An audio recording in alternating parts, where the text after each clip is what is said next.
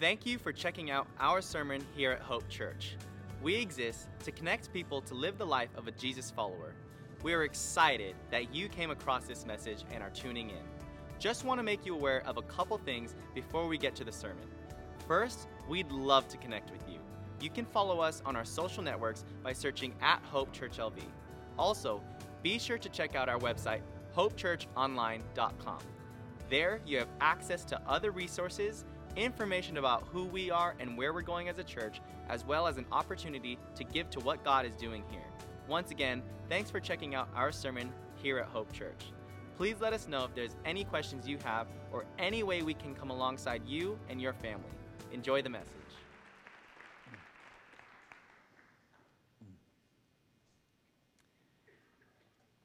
Since January, we have been together as a faith family on a journey, really seeking to answer two questions.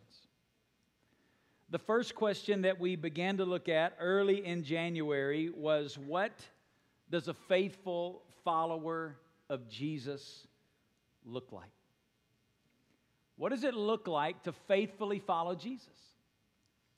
And we answered that question by digging into the Gospels and understanding the life of Jesus. And we said that following Jesus is really all about, what's the word?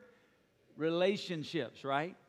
Following Jesus is all about relationships. First and foremost, following Jesus is about an intimate love relationship with God. And let me just stop right there as we bring this to a close today.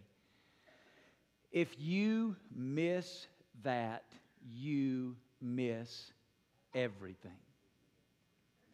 Christianity is not a religion. It's a relationship. It's a personal relationship that you and I have been invited into by the God of the universe through His Son, Jesus Christ. And following Jesus before it is anything else, it is living moment by moment, day by day, out of the overflow of that intimate love relationship with God. But following Jesus is not just about a relationship with God. It's also about our relationship with one another as brothers and sisters in Christ. You cannot live out your relationship with God apart from fellowship with your brothers and sisters in Christ. But following Jesus is also about a third relationship. It's about a relationship with people that don't know God at all. You see, God brought us into relationship with Himself. And out of the overflow of our relationship with Him, we live in fellowship relationships with our brothers and sisters in Christ. And then that spills out of our lives into relationships with people that don't know God at all, engaging them so that they too can hear about Christ through our lives and be brought into relationship with God. The words that we use are abide, connect, and share. Abiding in Christ personally and daily. That's our relationship with God. Connecting in community. That's large group and small group. And then sharing in the mission locally and globally. But then after about 7 weekends, we ask a second very important question. How do I develop these relationships and grow as a follower of Jesus? If that's what a follower of Jesus looks like, how do I grow into that? Pastor, we did a good job of explaining, here's where I'm supposed to be, here's what it looks like, but how do I get from where I am today to what I want to become as a follower of Christ? And we answered that question by making this statement or asking another question. How do you develop any relationship in your life? And there's really a one-word answer to that, and it's the word time. The only way to develop any relationship in our lives is by choosing to invest time in that relationship. You could even say it this way: every relationship in your life is what it is based on how you and I have chosen to invest quality time in that relationship. If you want to change the course or the direction of a relationship in your life, let me tell you what you do. You begin to invest quality time in that relationship, and it'll change the course of that relationship. Well, following Jesus is about 3 primary relationships. And here's what we uncovered. that as you look through the New Testament, there are 4 key ways that you and I can choose to invest our time to grow these 3 relationships. I've given it to you as kind of a diagram, this circle, and we're answering that question, how does a Jesus follower invest their time? And we've given you 4 ways from Scripture that you and I must choose to invest our time if we're going to grow in our relationship with God, with each other, and with the world. Let's review the 3 that we've covered already. Number 1 is God time. Read this definition off the screen with me. Time spent daily alone in fellowship with God. We've said it over and over again to the point that I hope you're tired of hearing me say it, because if you're tired of hearing me say it, that means you finally heard it, all right? Here's what I'm saying. There is no shortcut. There is no substitute in your life for time alone daily with the Father. Every one of us, more than we need anything else in our lives, we need intimate time alone daily with the Father. One of the tools that we've given you to help you begin to do that is this devotional guide called the Life of a Jesus Follower Devotional Guide. Now, some of you, right out of the gate, were all excited, and you jumped into this day 1, and if you opened yours today about day 12 or 13, you have a lot of blanks after that, right? So here's what I want to challenge you to do. Pick it back up. Set aside some time. Let this be a starting point for you to time alone with God. Don't give up. Don't quit. Stay in the game. Some of you got here after we'd already unpacked this piece of it.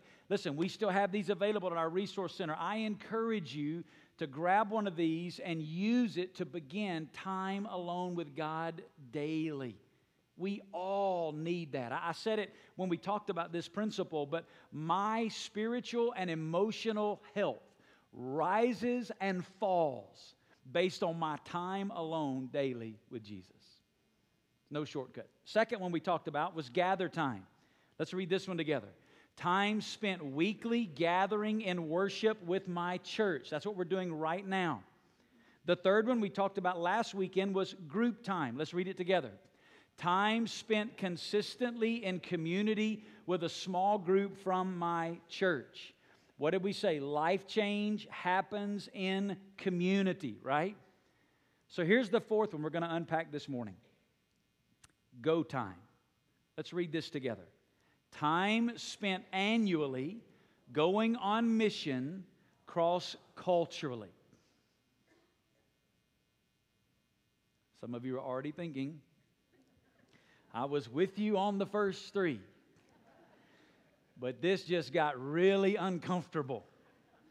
Just hang on, take a deep breath. Let me unpack it, all right, before you check out. Let's talk about what this means. And before we dig into it in the Scriptures, let me remind you. What we did is we went to the Gospels and looked at the life of Jesus.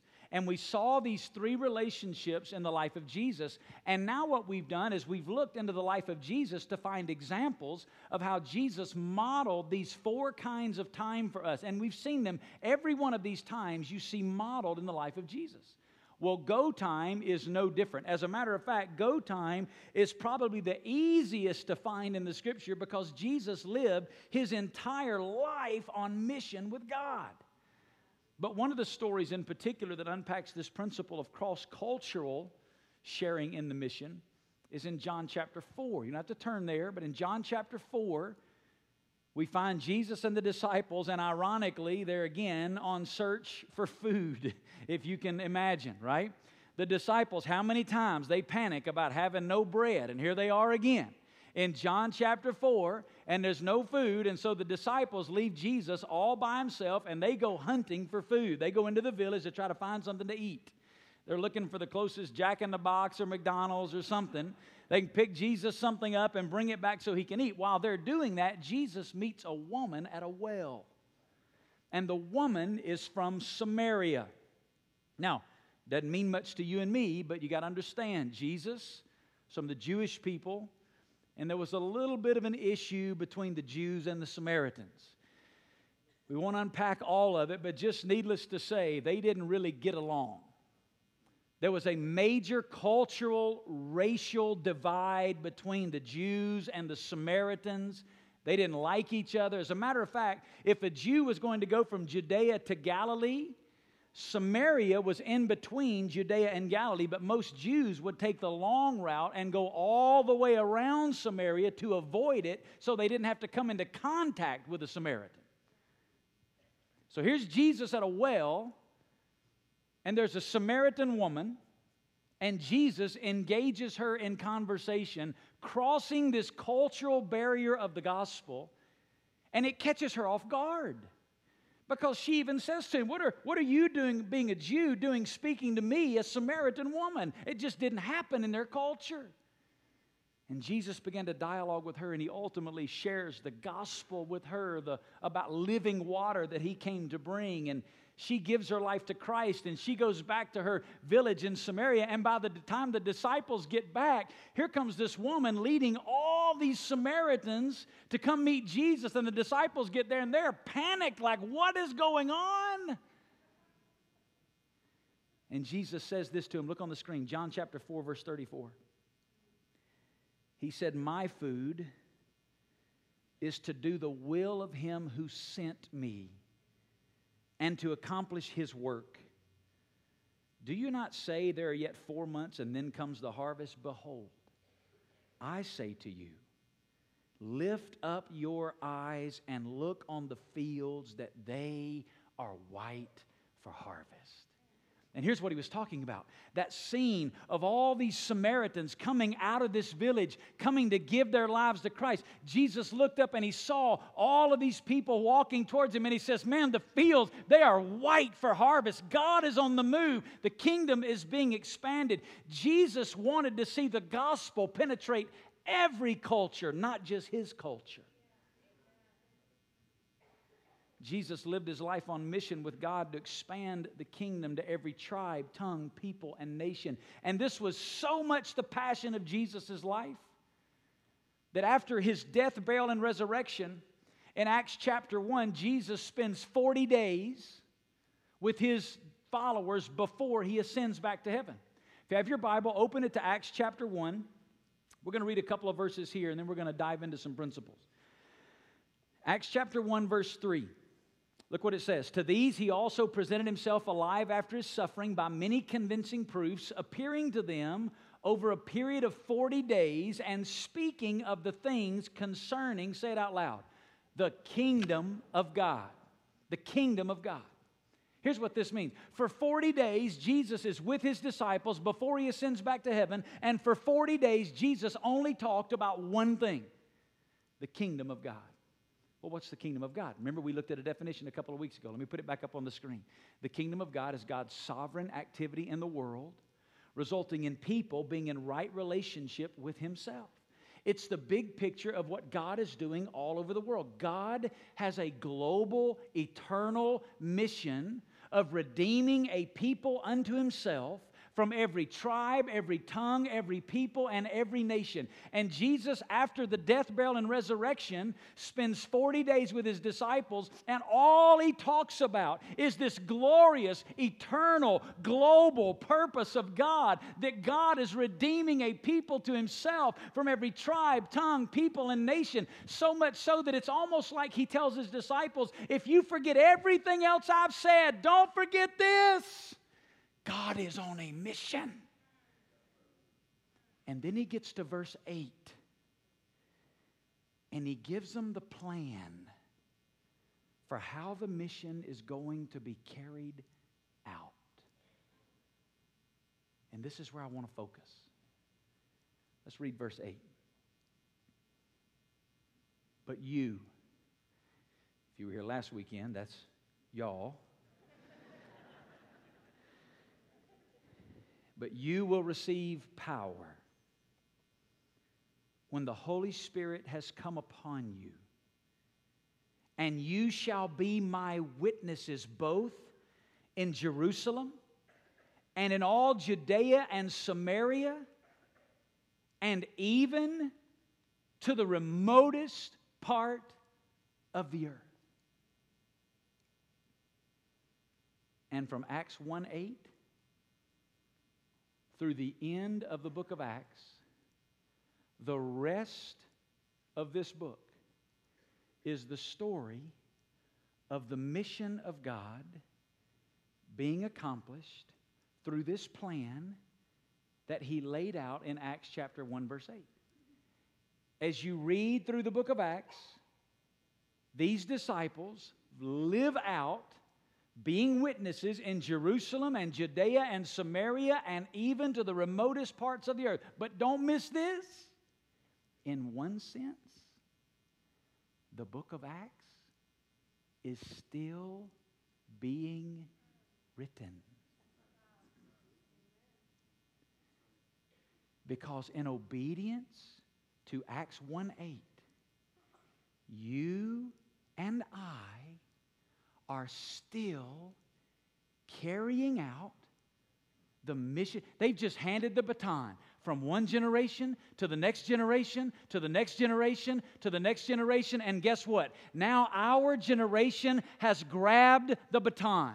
And following in the footsteps of these men and women in the book of Acts, you and I are carrying out the great global, eternal, redemptive purpose of God of being witnesses in Las Vegas, in the western United States, and to the ends of the earth.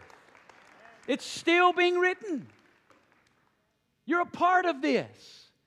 We're not just reading something in the historical past. We are reading about something that is happening in our lives today as we live out this life of a Jesus follower. So let me try to unpack it for you in 3 statements. Here's the first one. I have a responsibility to tell the story of Jesus. I want you to read that out loud with me because, again, I want you to hear yourself say this. Let's read it. 1, 2, 3. I have a responsibility to tell the story of Jesus. Wait a minute. Isn't that the job for the preachers and the missionaries? That's what they do, right? Well, look what he said in verse 8. You. It's you plural. There was more than just preachers and missionaries gathered here on this day. It was just normal, everyday, average people. About 120 of them gathered here. You, all of you, shall, listen to this, be witnesses. That's important. Notice what he didn't say. He didn't say you should do some witnessing. He said, you shall be witnesses. Here's what that means. Witnessing is not what I do for Jesus. A witness is what I am as a follower of Jesus. When you became a follower of Jesus, you became a witness. So here's what that means. The question today is not, do you want to be a witness?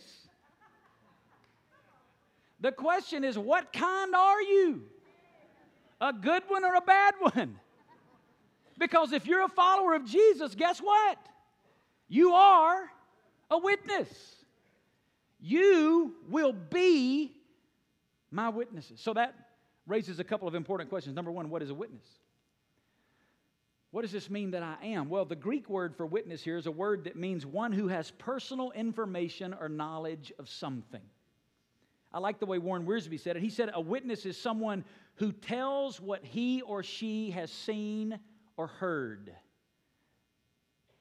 Listen to what John Phillips said. I think it brings some clarity. Look at this quote on the screen. They were not called to be lawyers and argue the case before the minds of men. A lot of us need to hear that. It's not your job. That was the work of the Holy Spirit. They were called to be witnesses. It's not my job to save people. It's not my job to convince people. It's not my job to persuade them.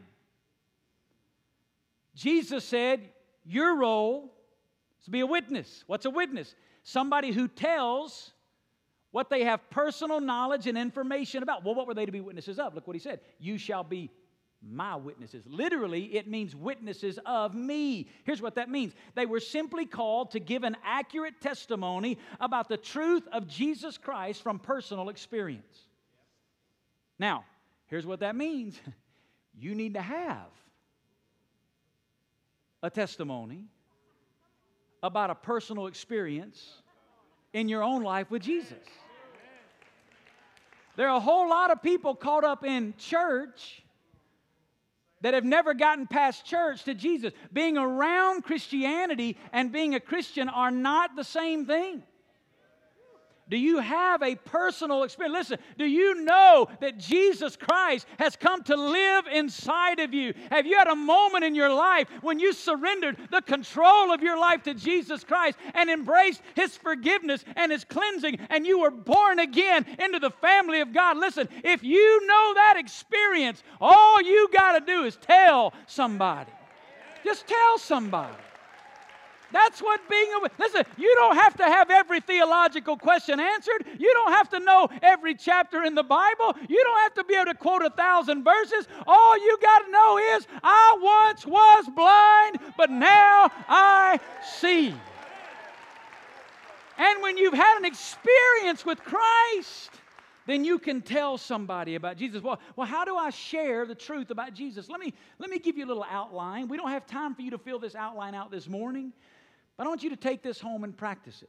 Here's the little outline. 3 statements. Before I met Jesus. I met Jesus when. And since I met Jesus. You need to think about your story, your encounter with Christ, in light of those 3 statements. Before I met Jesus. I met Jesus when. Since I met Jesus. You should be able to write your story down under those 3 headings and share that with somebody else. Let me give you, as you jot down some notes about that, let me give you some guidelines as you think about this. Number 1, make it personal. Don't preach. When you're sharing your story, don't tell them about them, tell them about you. It's not you're lost, it was I was lost. It's not you need to be forgiven, I needed to be forgiven. Make it personal. Number 2, make it short. You ought to be able to do this in 3 to 5 minutes. Nobody's looking for your 45-minute sermon, all right? That's my job. That's not your job. You're a witness. I'm a preacher. Number 3, keep Christ central. This is important. Highlight what He has done, not what you used to do. We spend too much time talking about what we used to be. Listen, they got that part. They need to know just enough of that to know you can identify with them. But what they need to know is the part they don't know. And that's the difference Jesus can make. Here's the 4th thing. Use the Word of God. The Bible will add power to your story because it's the sword of the Spirit. Let me give you an example. Here's my story. Before I met Jesus, I was around Christianity. A lot. I grew up in a Christian family. My mom and dad were first-generation Christians. They raised me around the gospel. So I spent a good part of my life in church, thinking that that would bring satisfaction. Tried to be a good person, tried to do the right things, wasn't perfect. Got off in some stuff as a teenager and college student like just about everybody else. Some stuff that today I'm not proud of, but the bottom line is I could never find something that would satisfy me. I tried church, tried friends, tried relationships, tried athletics, tried partying, tried all that stuff. I couldn't find what could satisfy me. There was a longing inside of me for something more.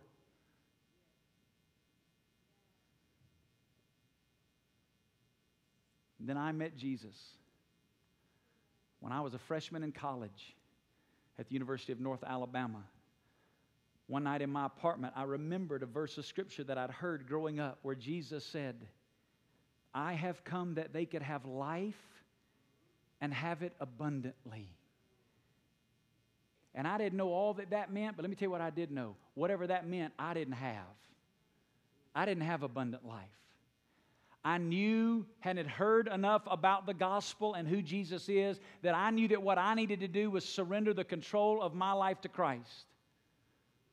So I knelt down beside my bed in Florence, Alabama, and I did what Romans 10:9 and 10 says, when the Bible says that if you confess with your mouth Jesus as Lord and believe in your heart that God has raised Him from the dead, you shall be saved. I knelt down beside my bed and I did that. I cried out to Jesus. I surrendered the control of my life to Him. I believed in my heart, and right then God saved me. And since I met Jesus, let me just tell you, I have found a peace, I have found a contentment, I have found a satisfaction that I couldn't find in anything else. That abundant life that Jesus promised, that abundance, that significance, that sufficiency that Christ said. Listen, I'm not saying that I'm perfect now. I still make mistakes. I still have struggles. I still have areas in my life that I have to deal with. But listen, here's the point. I don't have to do it on my own anymore. Christ has come to live inside of me. This God that sent His Son into the world to die, this God that raised His Son from the dead, now by His Spirit lives in me, and Christ in me is living through me and conforming me to the image of Christ, and it's given me meaning and satisfaction and contentment and joy and peace like nothing I have ever known. That's my story. Now, before I move past this, let's just stop for just a minute. You got a story?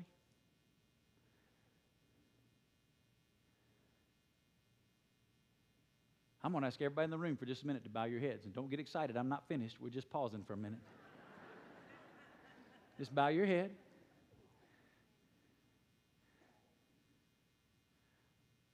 Do you know Jesus? Your story doesn't need to be my story. It doesn't need to be somebody else's story. It needs to be your story. But do you have a story? Listen, if you don't know Jesus Christ this morning, maybe you're living right where I was. Maybe you don't have meaning, significance, and purpose, and you're trying to find it in everything under the sun. And I'm telling you today, as a person that's experienced the life-changing power of Jesus, Jesus will bring satisfaction to your life. Not perfection, satisfaction. If you want to know Jesus, right where you're sitting right now, you can do what I did in my apartment. The Bible says in Romans chapter 10, whoever will call on the name of the Lord will be saved. I invite you right where you're sitting to do what I did as a freshman in college over 25 years ago. To just talk with God. You say, what do I say? You can say this. Say, Lord, I'm a sinner. I've sinned against you, God. And I know that my sin separates me from you. But I know that you love me. And Jesus, I invite you into my life. I surrender the control of my life to you.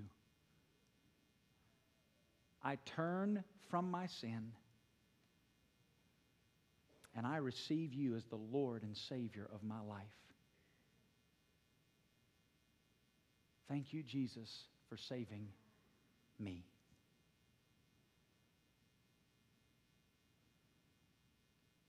With nobody looking around right now but me, anybody in the room today for the very first time? I'm not going to embarrass you. I'm not going to call you out. But for the very first time, you just prayed with me and gave your life to Christ. Anybody in the room, just hold your hand up for a minute. God bless you. Thank you. Anybody else? Thank you. Somebody else? God bless you. Thank you, ma'am. God bless you. That's so awesome. Listen, we're rejoicing with you today. But hey, I'm going to tell you something even better than that. The Bible says the angels in heaven are rejoicing today. A party just broke out in heaven because you gave your life to Jesus. Everybody look this way. Hey, that's the power of a story. You see what happens? You just tell your story, and a bunch of people just gave their lives to Christ. That could happen all the time in our lives if we just tell our story. Now, if you just raised your hand and you gave your life to Christ, here, I'm going to ask you to do something after the service. When the service ends, out in this lobby, to my right and your left, there's a center called Next Steps. If you just gave your life to Jesus, when this service ends, immediately you make your way back to that center and you just tell them this: I prayed with Pastor Vance today. That's all you got to say. That's all you got to say. I prayed with Pastor Vance today. And they're going to walk you through some next steps for you on this journey of following Jesus. So if you did that with me today, listen, don't you leave here without going to that Next Step Center. We want to. You didn't make a decision. You began a journey, and we want to walk with you. If you agree with that, Hope Church, let them know. Tell them amen, right? Amen. All right, so here's what we've said so far. I have a responsibility to tell the story of Jesus. Let's look at the next step. I have a responsibility to tell the story of Jesus cross-culturally.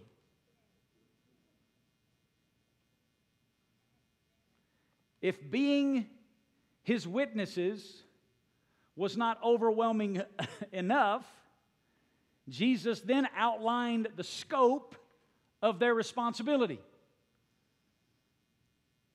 Get this. He says, hey guys, here's the plan. You're going to be my witnesses.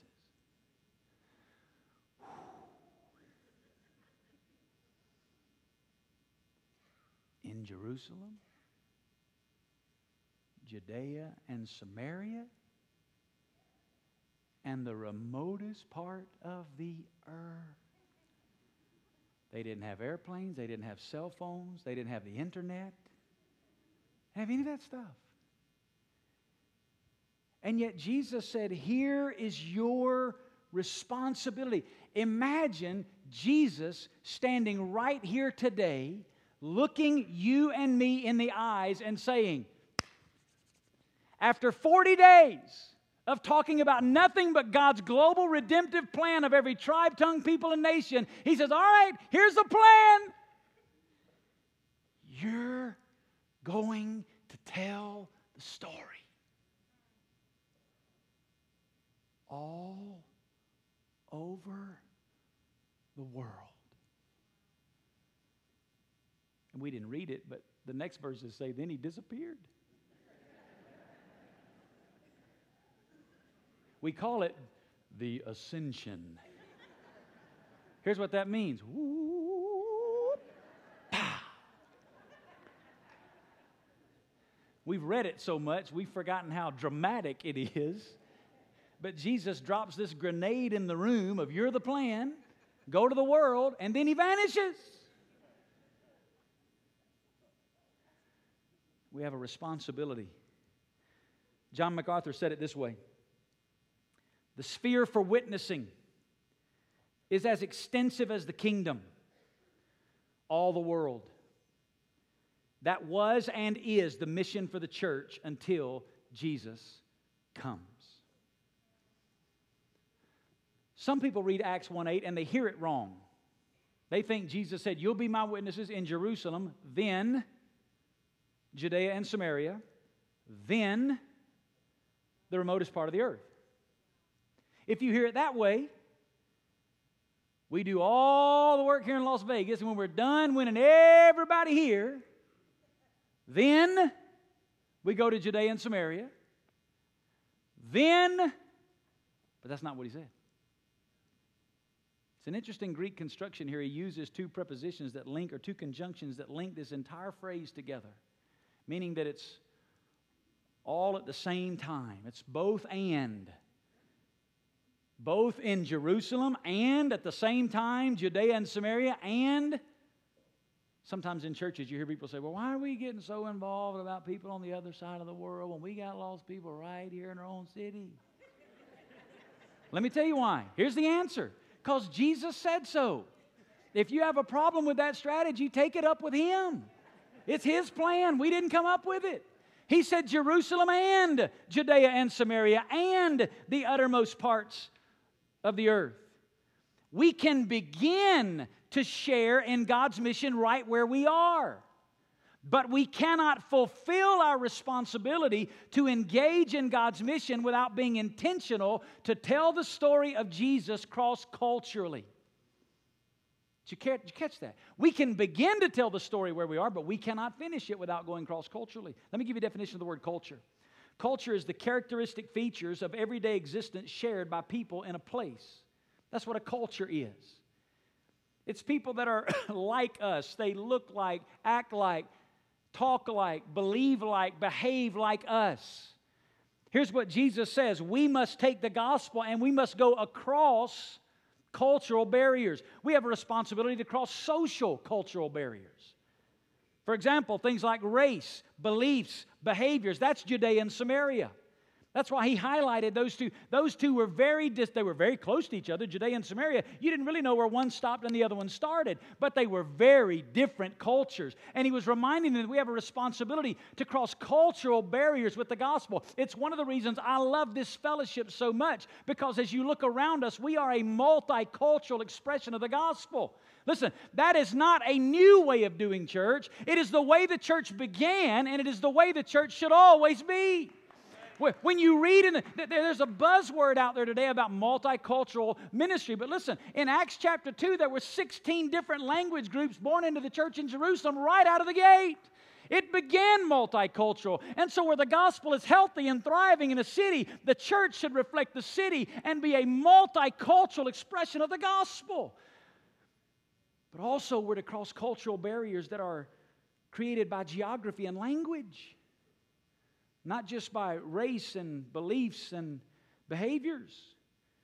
That's that word remotest. The word remotest is a word that in the Greek language literally means extreme. There are 196 nations on planet Earth. But of the 196 nations, there are over 11,000 different people groups. A people group is a group of people that have the same language, culture, history, customs, and family identities. Of the 11,000 people groups on planet Earth, 6,793 of those people groups are unreached. Here's what the word unreached means. They're less than 2% Christian and have little or no access to the gospel in their language. It represents 1.5 billion people on planet Earth. If you and I this morning were going to count to 1.5 billion, it would take us 55 and a half years to count to that number. There are 1.5 billion people on planet Earth that have little or no access to the gospel. What's the plan? You and me. I have a responsibility to take the gospel cross-culturally. You say, well, how do we do this? Let me give you some examples of how we do this. Number one, strategic opportunities through your church. As a church, we are going to create opportunities to invite you to join with us as a church in crossing cultures with the gospel. We're going to give you opportunities. For example, some of those opportunities are going to be locally. We have some incredible ministries right here in our city where we are engaging in crossing cultures with the gospel locally. We work with Martin Hagani reaching Persians here in Las Vegas. We work with Shabazz Khan reaching Urdu-speaking peoples here in Las Vegas. We work with Eric and Vicki McDaniel that are reaching out to refugees here in Las Vegas. We can mobilize somewhere between 50 and 100 people a month out of our fellowship. They never leave Las Vegas, but they engage in reaching across cultural barriers with the gospel right here in our own city through doing things like coming alongside and helping teach English as a second language, by providing transportation to and from appointments, by developing community gardens, by getting involved in outreach events. All of these are right here in our own city, and we can begin to engage in the gospel. Did you know that in Las Vegas alone there are 425 people groups represented in our city? In our city, there's at least one family from 149 different unreached people groups in our own city. You can right here in Las Vegas begin to use your time to invest in crossing cultures with the gospel right here locally. We're going to give you some opportunities to do that. But then there are opportunities nationally. We're going to be releasing in the next 12 months 10 to 15 trips with our church where you can go work with church plants here in North America. And in these different church plants from Hawaii to California to Portland, you can engage in crossing into other cultures with the gospel.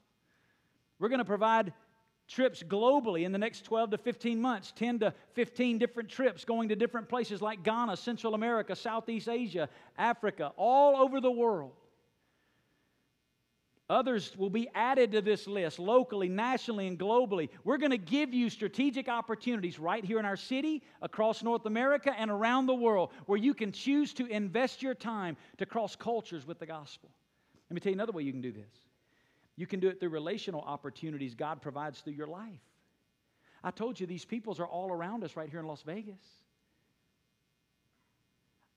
At the early part of the service, we commissioned 3 mission teams headed to Ghana.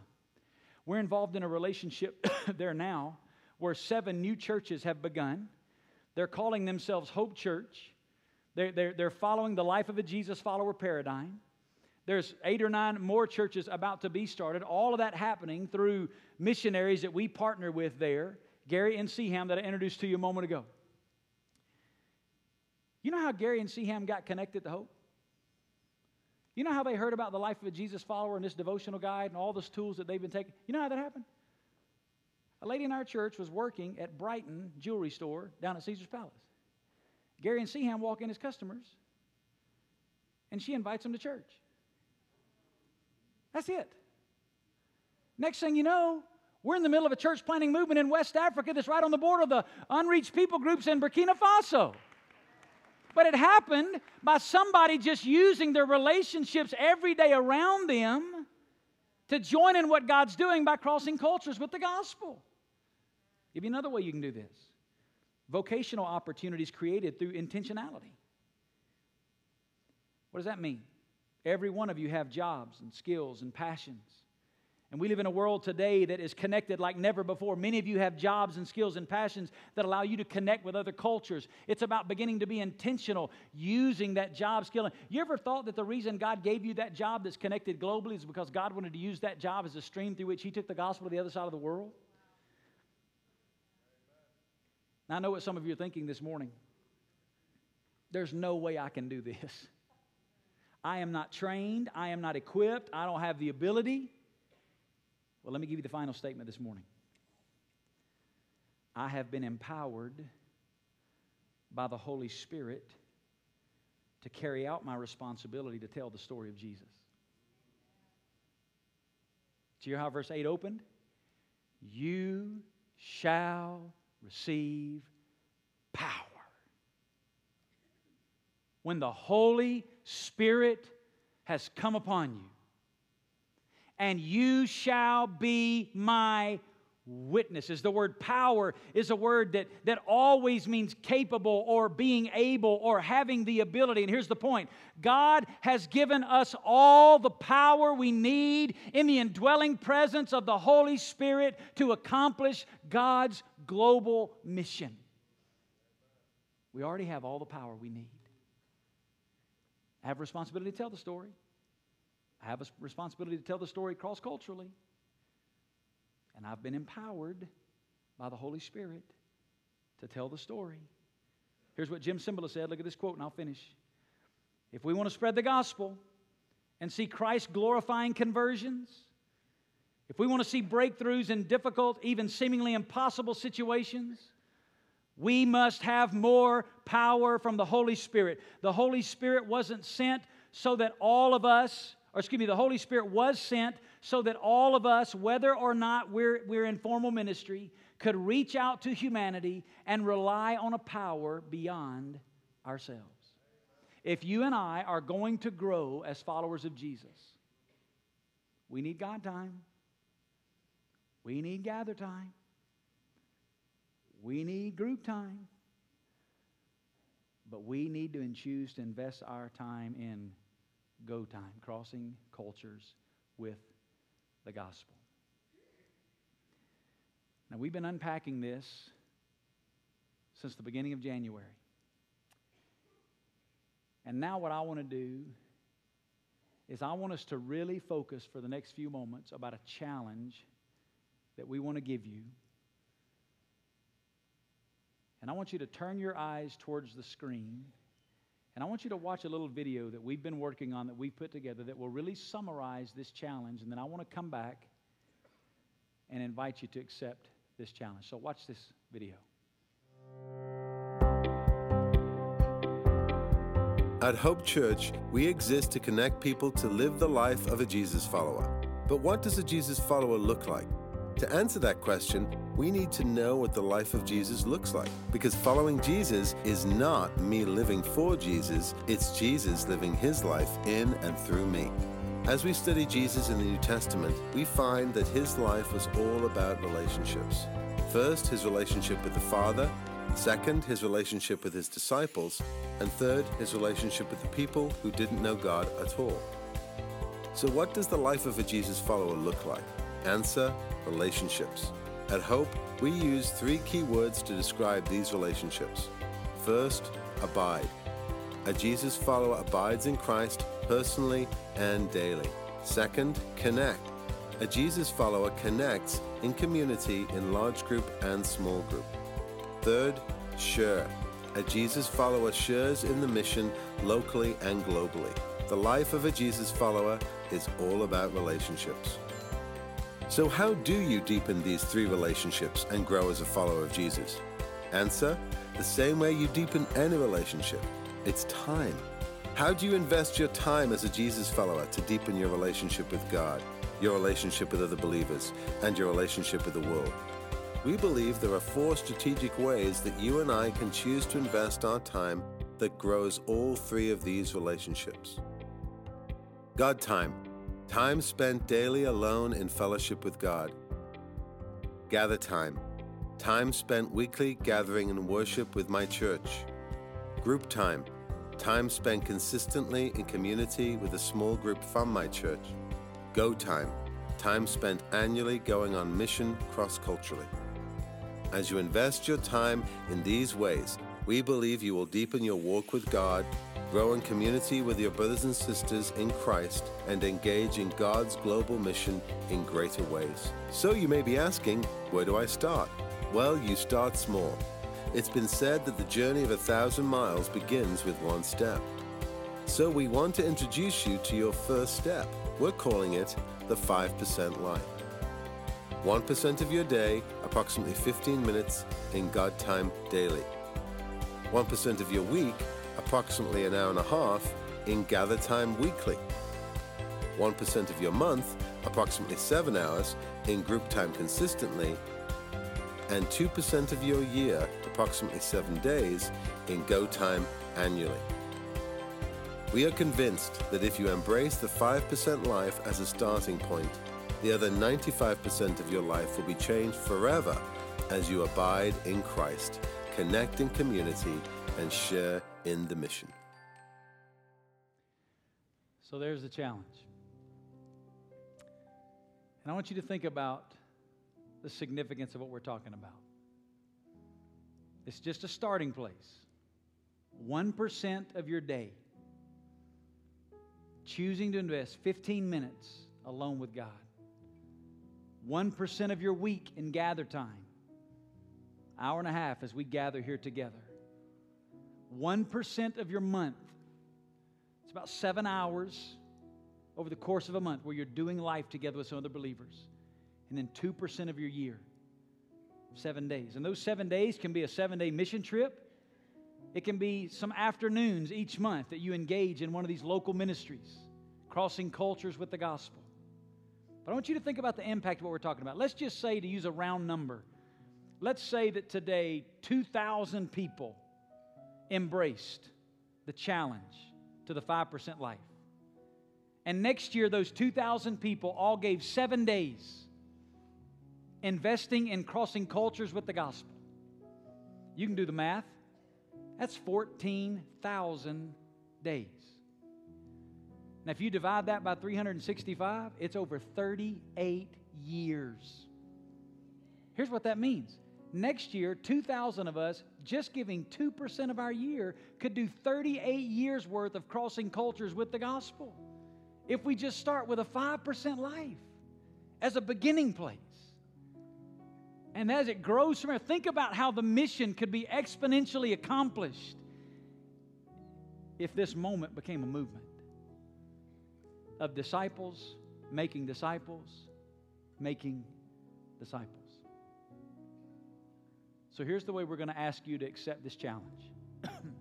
When you came in today, in the seat pocket in front of you, there's a card that looks like this, and I want everybody to grab it. It simply has those 4 times: God time, gather time, group time, go time. Here's what's about to happen. I'm going to ask you if today you're willing to accept the challenge to the 5% life as a minimum. You may already be past that, but as a minimum, you're saying, I'm in. 1% of my day, 1% of my week, 1% of my month, 2% of my year. I want you to put your name and email address at the bottom of this card. Just put your name and email address. You may be a regular tender here at Hope. You may be a guest. That's okay. Doesn't matter. Anybody can be a part of this. And then our worship team, in just a moment, we're going to all stand and we're going to sing a song of worship together. And while we're singing, here's what I want you to do with that card. We have 6 stations along the front up here on these tables. There's some little bowls, and I'm going to ask you to just come while we're worshiping. This is not a moment to slip out early, all right? So don't think that way. It's a moment to respond. Remember, we've come together to worship and respond. I want you to come and drop this card in one of these bowls, and then all across the front of the stage, we have these packets I want you to pick up. If you accept this challenge today, you pick up one of these packets that says the 5% life. And we've given you some resources in here to help you in every one of these 4 times: God time, gather time, group time, go time. In here is, for example, for God time, we've given you a book that's written by A.W. Tozier that will help you as you begin to spend time with God daily. We've given you a worship CD in here to help you with gather time, some of the songs that we sing out of worship. All that is in one of these 5% packs and more. So if you're accepting that challenge today, you're going to come, you're going to drop your card in one of these bowls, you're going to pick up one of these 5% packs, and then here's what you're going to do. You're going to move back to your seat, and you're going to join with us in worshiping God together. If that makes sense, say amen. All right? Now, we're going to have a couple of pastors down here right at the steps. If you're here and you want one of them to pray for you, they're here to do that. But for the rest of us, it's about this 5% moment that we're praying becomes a movement.